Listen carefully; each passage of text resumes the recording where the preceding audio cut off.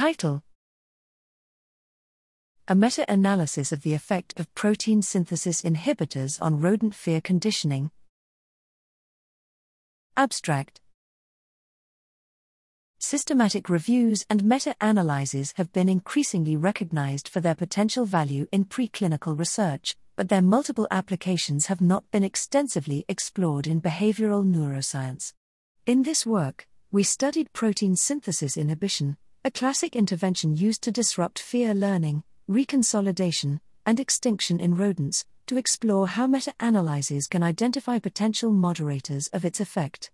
We initially performed separate meta-analyses for different injection sites, systemic, hippocampus, amygdala, and cerebral ventricles, and target sessions, training, reconsolidation and extinction, to evaluate the effect of the intervention in various scenarios.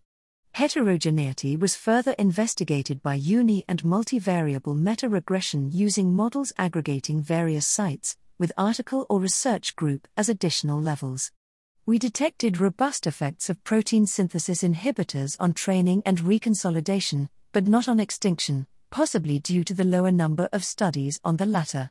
Our analyses identified some well-established moderators, such as injection timing for training interventions and re-exposure duration for reactivation interventions.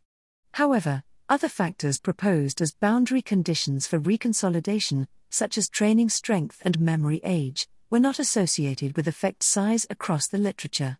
Additionally, our findings suggest some underexplored associations, such as a larger susceptibility of cued fear conditioning to reconsolidation when compared to the contextual version of the task. While our results point to the value of meta-analyses in consolidating findings from the literature, we believe that associations suggested by data synthesis should ideally be verified by well-powered, rigorous confirmatory experiments.